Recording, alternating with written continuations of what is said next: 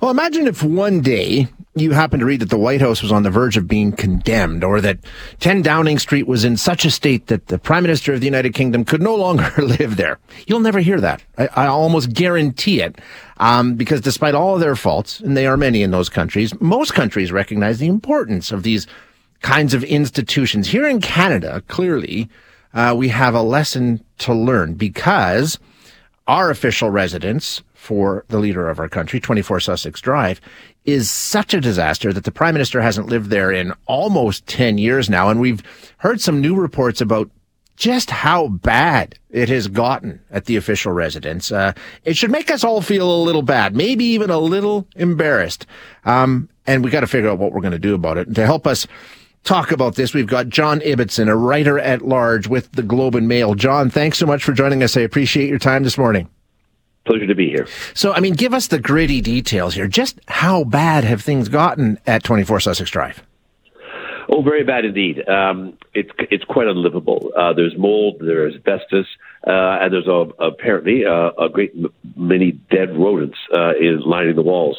So the smell is awful. Also, the electrical system is a menace and a fire risk. So nobody could possibly live at 24 Sussex Drive as it is right now. It is going to cost a very great deal of money, either to repair the existing building or to replace it with something else.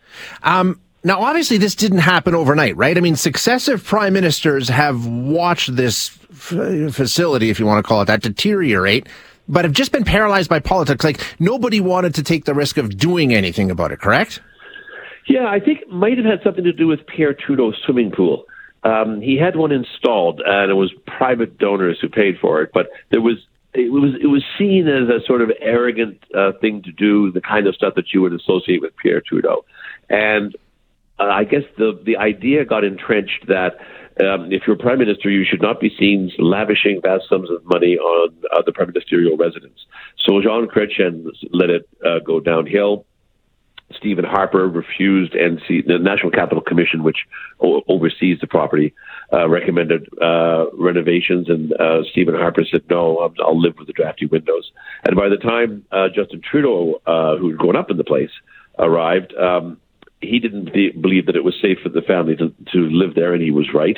So he moved into Rideau Cottage on the grounds of Government House, but he then wouldn't approve renovations while he was at Rideau Cottage, so the thing continued to deteriorate. Anybody who has a house knows what happens if you don't do anything to fix what's going wrong. It doesn't take many years before the house is a wreck. Exactly, yeah. So now we've got to the point now, right, where there are legitimate questions, and maybe it's not even a question at this point, that it can't be saved. I mean, it can't be renovated, or, I mean, is it a lost cause at this point?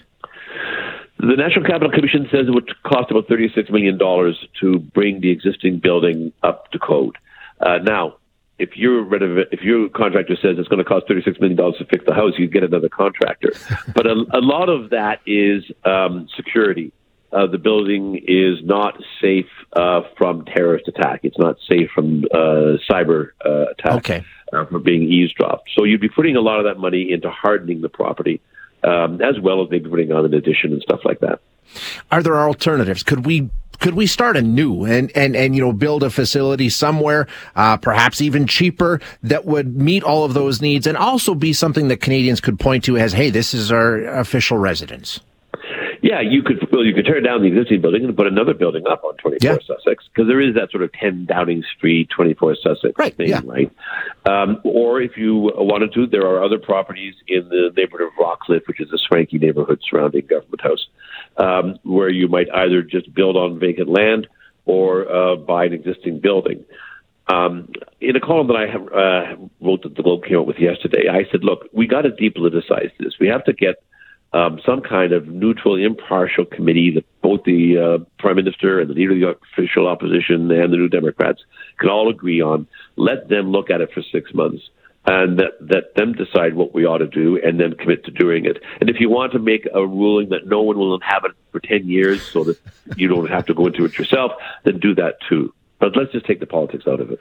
But I mean, how ridiculous is it that we need to do that, John? I mean, I think as part of this falls to the media, certainly, the Canadian voting public as well, to depoliticize this and say, okay, listen, hey, this is something that's in the national interest. We're not going to hold it against whichever prime minister finally comes up with the courage to say, we need to fix this.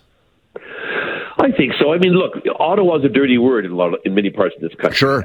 Including parts of the West. Quebec, of course, looks to Quebec City as its real national capital. So it's hard sometimes to get people to say, we need to spend money on the national capital because it is the national capital of whatever else you think is a pretty great country.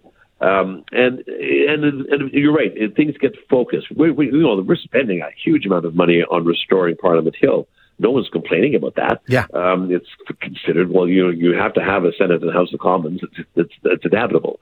But yet somehow 24 Sussex just becomes the lightning rod. And it's been like that now for decades. And like everything else, if you try to ignore an issue because it's politically unpalatable, it just sits there and suddenly gets worse. Yeah, and then you've got a bigger problem on your hands. Hey, before I let you go, Katie Telford testifying today. You expecting any bombshells there? What are you keeping an eye on, John? I don't. Ms. Telford has testified before. And whatever you may think about Chinese interference in the electoral system, and I think we are in need, I've had it in today's column, I think we are in desperate need of a full public inquiry. I don't think between the political theatrics of opposition politicians asking questions that aren't really questions, and between Ms. Telford's very skillful ability to dodge those questions, you're not going to get any bombshells today. Yeah, okay. Well, we'll watch and see how it proceeds. John, thanks so much for being here. As always, appreciate it.